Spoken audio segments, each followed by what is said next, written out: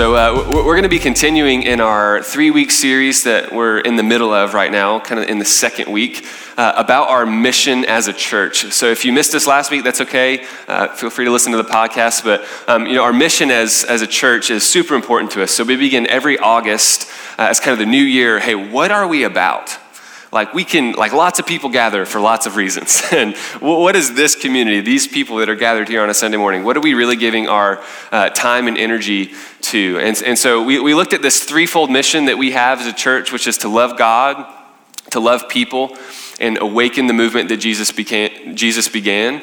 And that centers around these three relationships that Jesus had in his life. So we looked at this first relationship where Jesus has this just love, deep love for God, this communion with the Father and the Holy Spirit, just this deep priority in the life of Jesus to love God. And we kind of looked at how our lives, first and foremost, are for loving and knowing God. Not just facts, not just intellectual pursuit, but a deep relationship with God. And then the next two parts of our mission is what we're going to be studying over the next 2 weeks and kind of thinking and dreaming about. What does it look like for us to love people? And what does it look like for us to participate in the mission of God on earth? And so this week we're going to be looking at that middle part, love people. And last week we described it as this inward priority. So we got this upward priority that Jesus had, an inward priority where he had this close relationship with a small group of people that he just went deep with in community. That he cared so much about. And next week we'll kind of look at the outward priority where the love of Jesus begins to envelop those in the world that are experiencing brokenness and suffering and oppression and those that did not know God. So that's where we're going. So if you want to turn with us, we're going to be in Matthew 22 to begin. It's on page 483. If we're using one of these blue Bibles, feel free to stand up and grab one if you want to follow along with us. They're on the communion tables around the room. And then we're going to turn over to Acts 2 as well if you want to have a placeholder there, page 531. Matthew 22, Acts chapter 2. So, I want to set the stage for this week and next week. And, if you remember last week, we looked at how in this story, there's this moment when Jesus is kind of teaching and preaching, doing his healing ministry kind of all around the Sea of Galilee. And Jesus encounters these people called the Pharisees, and they're trying to trip him up because they're in power, they're in leadership, and Jesus is kind of revolutionizing and undermining their power. So they try and trip him up with this question. And they say, Jesus, summarize all of God's heart for humanity in one command. What does it all mean? One phrase. And they're just trying to trip Jesus up. And in classic Jesus fashion, he responds and blows everyone's minds. And so I want you to read with me Matthew chapter 22, and then we'll keep going. So I'll just begin with his response, verse 37. He said, and he said to them, "You shall love the Lord your God with all your heart, with all your soul, and with all your mind." Some translations say strength as well. Verse 38, "This is the first and great commandment, and the second is like it. You shall love your neighbor as yourself. On these two commandments depend all the law and the prophets." Or in other words, on these two commandments, God's heart is built. And I love this moment for Jesus where he's summing up all of what our lives are to be about.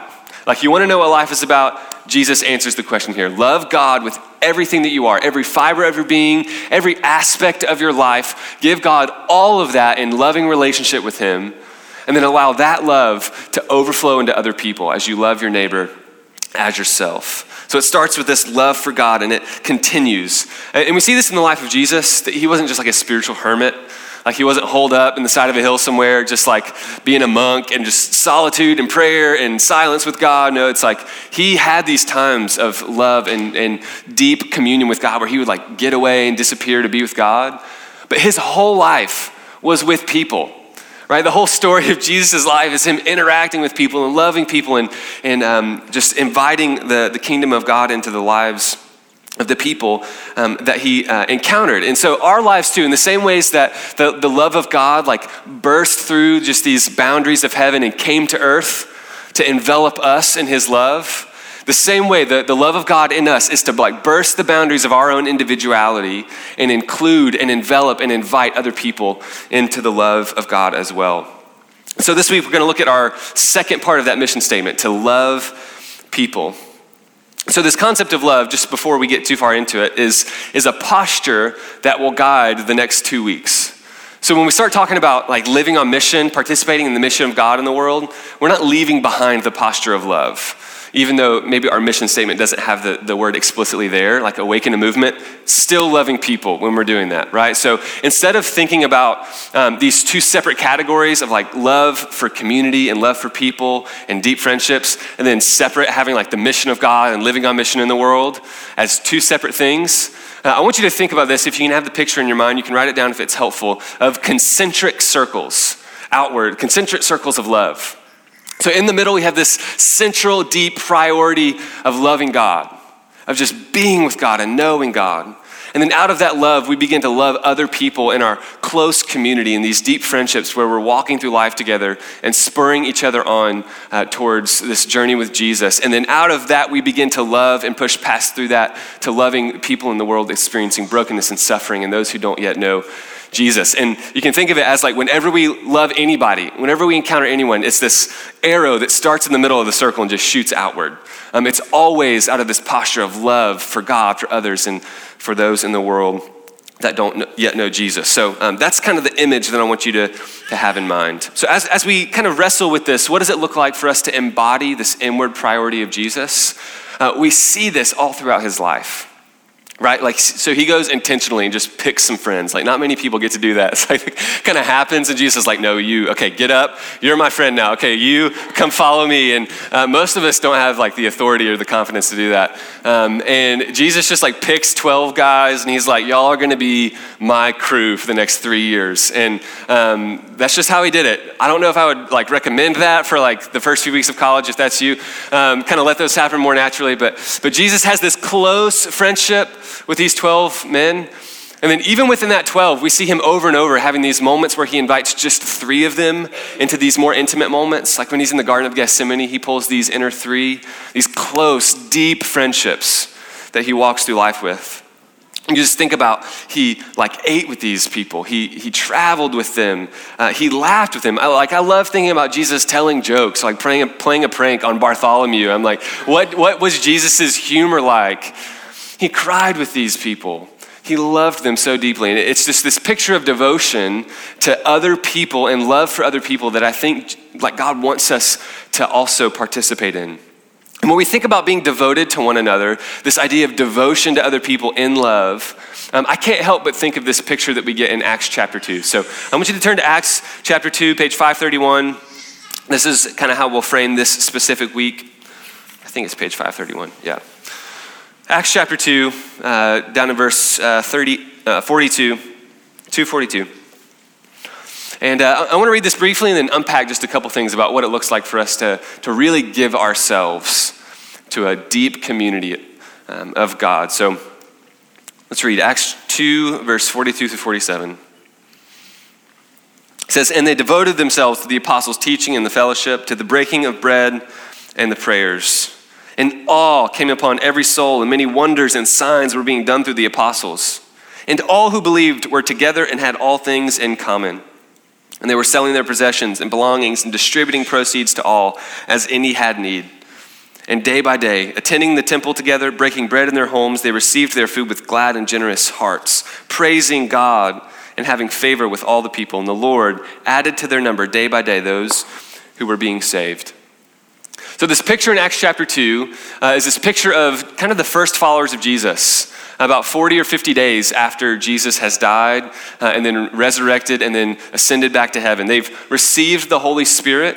So just before this story, if you're familiar with the story, this is the day of Pentecost, where the disciples and the apostles are in a room praying, and God pours out the Holy Spirit onto the believers. And it's just this amazing moment where these miraculous signs are happening. People are getting healed. People are coming to know God, being baptized. It's this huge outpouring of the presence of God. And it's really important here that we don't disconnect that story from what's happening here in Acts 2:42.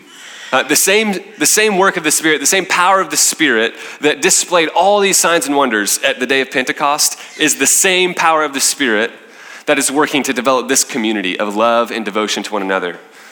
So we have to see that the Holy Spirit's work begins through salvation at the beginning of Acts 2 and then continues as this community devotes themselves to one another. So if we could sum up this short passage, I think what it's really saying is this is what the Holy Spirit can do in a community. I don't think it's trying to lay out like specific rules and structures for how church is supposed to operate, right? Like we got to contextualize it a little bit. These are ancient people living in first century, and they like live together. Their houses are right next to each other. And there's some contextual things. It's like, okay, we live in an urban context and we're all super busy and we don't live next to each other. So what does it look like for us to see some of the principles of devotion and love for one another here? And then see, okay, what does this look like in our community? Like Hillsboro Village, 2017. Like what does it look like for us to embody this type of devotion in our contexts? So here's the goal for you today, from me, is that if you are not connected in any type of deep and biblical community, my prayer and hope for you today is to take a step towards that type of community. And if you're already plugged in a community like that, I want you to take a step deeper and be more deeply devoted to those people. So let's talk about devotion first. You know, this passage in the text is usually titled the fellowship of the believers, but they talk a lot about devotion. They were devoted to this and devoted to that. So I want you to think for a moment, how do you know what you're devoted to? Like, what are you devoted to in life? How do we show that we're devoted to things or to people? We might be devoted to like watching Game of Thrones. Like some of you are like ready for that tonight. Is it tonight? I don't watch. Okay, maybe. Game of Thrones, okay, Jared's like, yeah, tonight, yeah. So it's like we can be devoted to that. We can be devoted to being healthy, to being fit. We can be devoted to having a good marriage or investing in a friendship, maybe Predators hockey. That's me. We can be devoted to our school, to our job, to our family. There's all these things that we can be devoted to, but how do we know that we're devoted to them? I think what we think about and prioritize and orient our lives around are the things that we're devoted to. Things that we think about, the things that we prioritize and orient our lives around are the things that we're devoted to. And the conversation about which things are really helpful and life-giving and enriching for us to be devoted to against those things that are not as helpful, that's a different conversation. But today I want to look at the devotion of these believers. Clearly the emphasis here is on this devotion to fellowship. Now I don't know what you think about fellowship, but I have this like picture of small talk and like trite conversation when I think of fellowship. I don't know how you grew up in church or if you grew up in church or not, but we had a fellowship hall. And it was like, that's where fellowship happens. Outside of that, like gloves are off, like no fellowship required. But like I still, when someone says fellowship, I like smell casserole and like think of small talk, right? And it's like, that's kind of the picture of fellowship that some of us have. It's like, oh, the fellowship. And I don't think that's what we see here. If our definition is trite and shallow, our practice of this will be deeply flawed. So I want to give us a definition that's more robust, that includes what fellowship truly is in this text. So fellowship, if you want to write this down, fellowship is the regular interaction of believers who share a deep concern for one another. Fellowship is the regular interaction of believers who share a deep concern for one another. And that concern is holistic. It's spiritual, relational, emotional, vocational, physical, financial, like holistic concern for one another. This is what fellowship looks like. And I don't think you can read this picture of what the early church sort of really thought was important and say, yeah, it seems like the idea is that they like said a prayer, maybe got baptized, and then they like spent an hour a week just kind of like listening to someone talk, and then like didn't talk to each other for a week, and then like just did that over and over again. Like that's the picture of devotion. And however contextualized we need to make this, that's not what we're after. It can't be all that God has for us in community. And if that's all our experience of church is, we're going to be disappointed. I've shared this before when reading Acts 2, but I think it's kind of interesting to rewrite Acts 2:42 through 47 for like a modern context about what we actually see sometimes, sort of as satire. So maybe some churches feel that it sounds more like this. The Christians were devoted to themselves and occasionally went to church when they had time. No one was filled with awe because there were no signs and wonders performed by the believers. Very few of them were together, and they had almost nothing in common because they were too busy to spend time together. If they sold something, it was usually just to buy something better for themselves. They ate quickly and on the run, kept to themselves, and led very busy lives so that they could rarely enjoy one another or give praise to God. As a result, most people didn't like them and their numbers decreased, right? So like, as funny and as satirical as that is, like I've been a part of churches like that. Like sometimes I'm like, crap, my life sort of looks like that sometimes. I'm super busy, I eat really quickly and on the run. I don't really sit down with people all the time. And even in this community, it's like, do we really embody devotion, or is it more like this, once a week I'll just kind of show up and do the thing and then leave? So I want to talk about fellowship for a moment and like why it's important and why we want to give ourselves to it. And so we're going to talk about the motivation or the benefits of it, why it's important, and then maybe some obstacles as well that prevent us from pursuing this. So the motivation for fellowship is also what benefits us. So you think about a diet. It's like no one just goes on a diet. It's like you do it for something. So you either want the beach bod, or you like just want to feel healthy, or you want to there's always an end goal, right? Same thing with like working on an assignment for school. It's like if you want the A, that's why you pull the late nighter, not just to pull the late nighter, right? So the benefits of fellowship are going to be what motivates us, okay? So here's the deal. I think we're all motivated by happiness. I'll just generalize it. Sweeping statement. We're all motivated by happiness in life. Joy, happiness, however you want to describe it. Happiness and joy drives almost all of your desires and my desires, whether we realize it or not. I think that is not in conflict with loving and knowing God. Sometimes we think that God has this agenda that we shouldn't be happy, that we shouldn't experience joy. So I think we just mix up what actually brings us happiness and joy and think, God is supposed to give me this and I didn't get that, so maybe God is not after my joy, when actually what God is inviting us into is the deepest and truest fulfillment of joy when we know and love and embody the life of Jesus.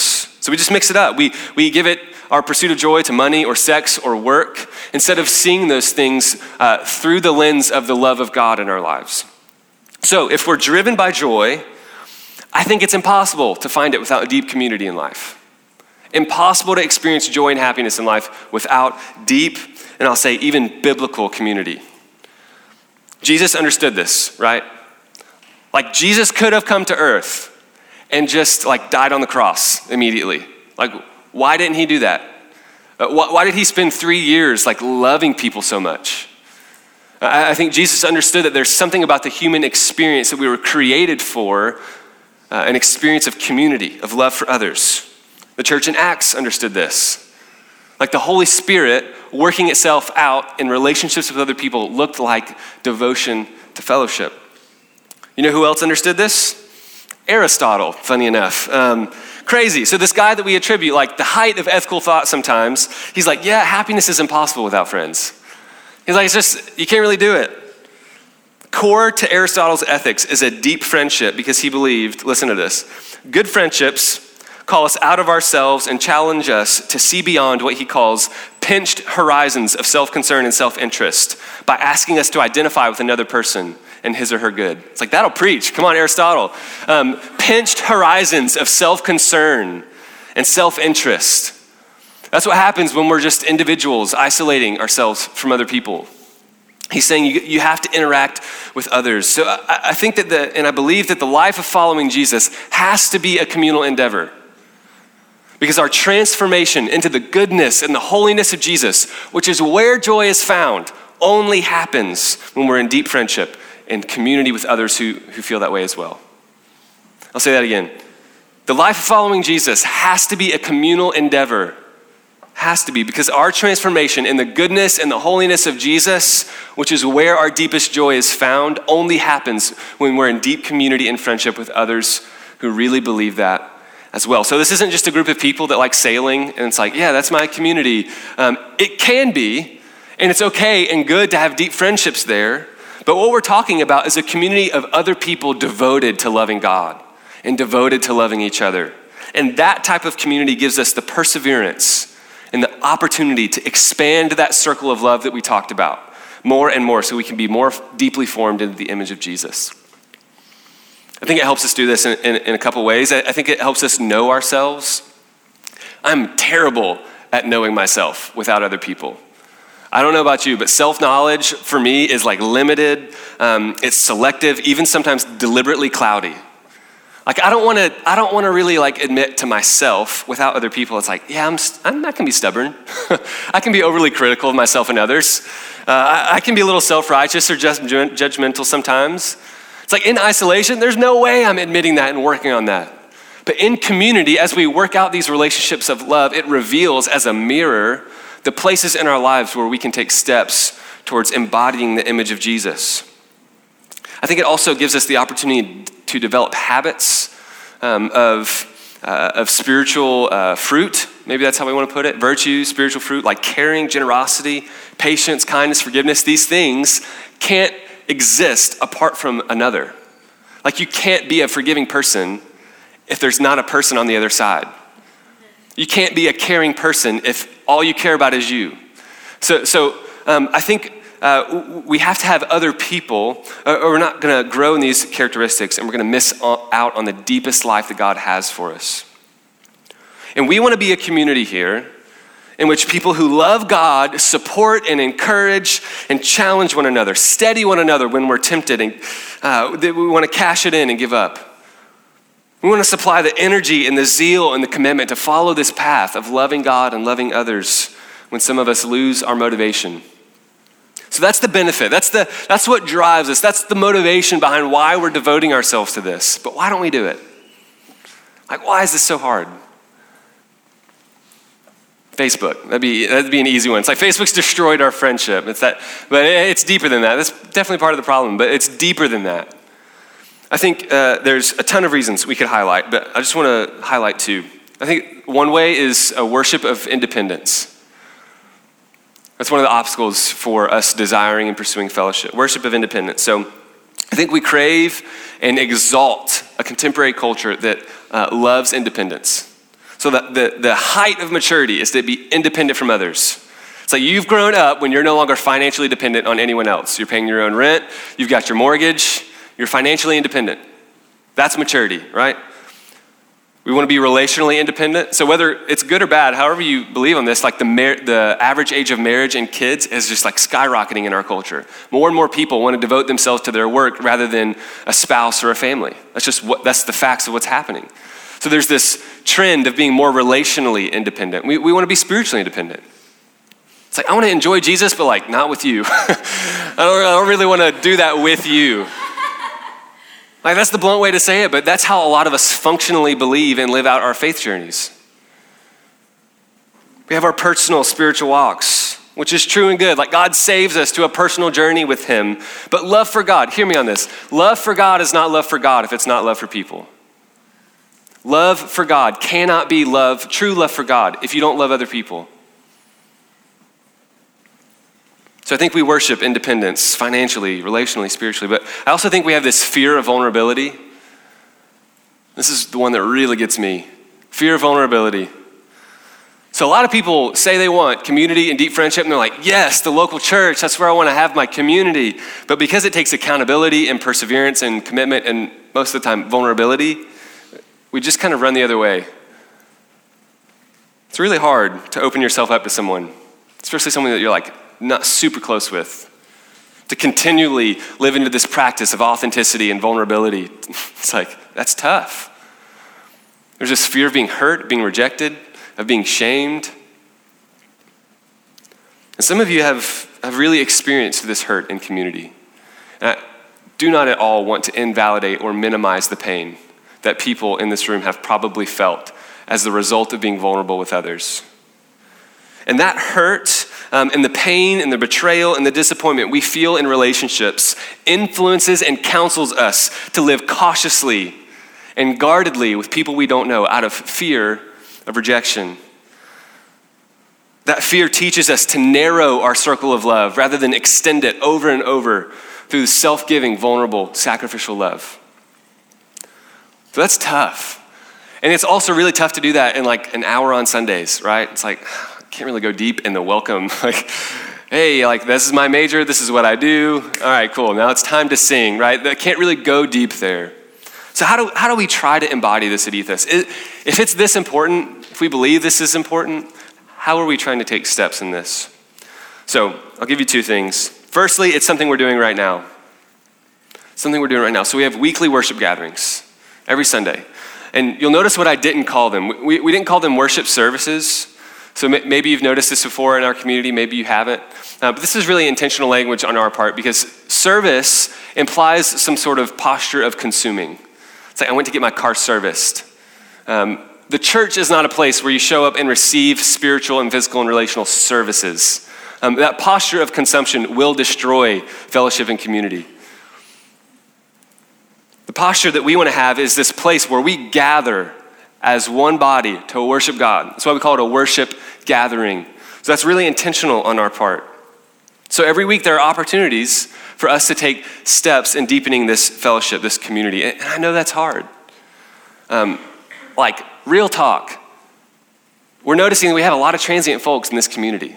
And that's not necessarily a bad thing. We have a lot of college students kind of in and out, trying out different communities. And that's a healthy and good thing, I think, for anybody to do. We have a lot of young professionals that are here for a year and then get moved away for a different job. That's just kind of what happens. So it can feel a little weird to be like, okay, I developed this relationship with these people and then this person left or this person left. That's just kind of what happens. We have 2 different worship gatherings. Some of you are in a house church with people from other campuses. We want community, but we're also just busy, right? Like that's number one obstacle for me sometimes. I'm just busy. I don't have time. It's like, you want to hang out? It's like, October? Like, does that work for you? It's what it feels like sometimes. It's like, oh, let me add another thing. Let me also be devoted to fellowship. Like, cool, Larkin. So busyness will prevent us from this. But here's how I just want to invite you into doing this in some simple ways because of this space. I'm going to try and be really creative this year to figure out ways to help us take steps on Sundays into deeper fellowship.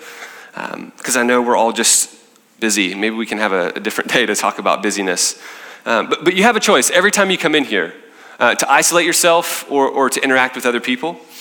You have a choice where you can show up and just receive and consume individually, or you can show up and interact and connect with other people.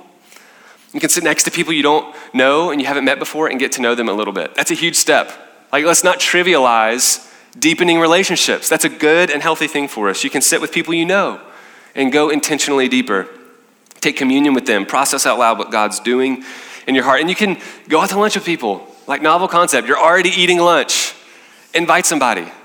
These are easy steps that we can take on Sundays to deepen this community. And we're going to try and be more and more creative with how to do that on Sundays as well. Second way we try and do this is through house churches. So this is our version of small groups. We call them house churches. And this is the way that we try to accomplish deep community in our church. Like, it's the way. We're a very simple and lean church. We have very few programs. There's not a thing on Tuesday night and a thing on Wednesday morning and a thing on Thursday at lunch. It's like house church and Sunday mornings. And then we serve in the community. Like, that's what we do. And so these house churches are small groups that meet all throughout the city, once a week or sometimes every other week, and they just devote themselves to God and each other. That's what they do. They eat meals, they get around the word, they pray, they share burdens, they play games, they share good and the hard times, and this is what house churches do. And when that level of community is experienced during the week, this community on Sundays is deepened as well. And we have more opportunities to be devoted to fellowship as well. So house churches aren't perfect. There are house churches that have been amazing and have this just deep devotion to one another. But you can show up to a house church and still be strangers for an entire year. Like, I've done that before. And so it takes some level of intentionality and vulnerability, but it also really takes ultimately the Holy Spirit opening up our hearts, giving us a vision for deep community. So here's what I want to encourage you to do. If you don't have any type of deep biblical community, you have the opportunity to enter into that today. We're going to have house church signups after this worship gathering. And there's no pressure to sign up if you're kind of a new student, you're not really sure where you're going to end up. Would rather you really think about that and pray through that than to sign up, kind of bail. But the goal is to offer you a space to get plugged into deeper community. Like, that's what we want for this church. That's what we want for this community. So you'll have the opportunity to do that afterwards if you want. We're going to have some people out there that'll help you, and Joshua will give you some instructions at the end. But if you don't have any sort of community or you want to plug into one, that's step number one. If you already have this type of community, but it's not connected to Ethos, you can start a house church if you want. If you're like, man, I already got these group of 10 friends, we're close and we're going deep, it would be great to have some training and resources. We can do that. So I want to invite you to do that and to go deeper with that community. If you've got a group of friends, you're all just kind of shallow and cashing it in and never talking about deep things of the heart and of what life is about, of loving God and loving others, take some steps. Get your friend group together and say, hey, how are we growing together? What are our dreams? What are our goals? What are the obstacles? What are the fears? Begin to pursue deeper relationships there. So just in a moment, we're going to take communion. And this is something we do every week. There's communion on the tables. And regardless of if you're a part of Ethos or not, if you're a believer or not, we welcome you to participate in communion with us. So the bread and the juice are on the tables. And in just a moment, I'll invite you to get up. And here's just what I want you to do. If you feel comfortable, we're going to open up these doors, and there's a porch out here. There's a porch out on the front. You can circle up your chairs. You can just take it individually if you like. But I'd really encourage you, if you came with somebody, to get with them and to just take communion with one another, to take the communion and just pray against maybe an obstacle you feel in this area. Man, I'm really scared of being vulnerable with others. Let me just take a step in that. I've been really fearful of whatever it is in your life. And just take a step towards vulnerability today. And pray about potentially joining a house church as well. So let me pray for us. You can stand. I'll pray for us and then send us to communion.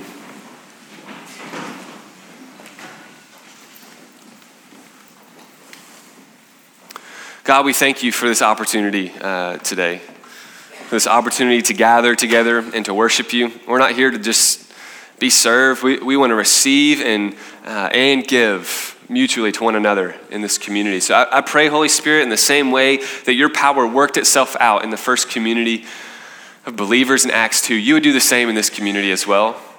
That you would call us out of our silos of love and push us, expand our circles of love to include one another, to push past the obstacles of busyness and our goals of individuality and obstacles of just all the things that happen in our lives that prevent us from wanting to do this. Would you help us, Holy Spirit? Give us the eyes and the vision for this, but also the motivation and the courage to take steps. We ask this in your name, Jesus. Amen.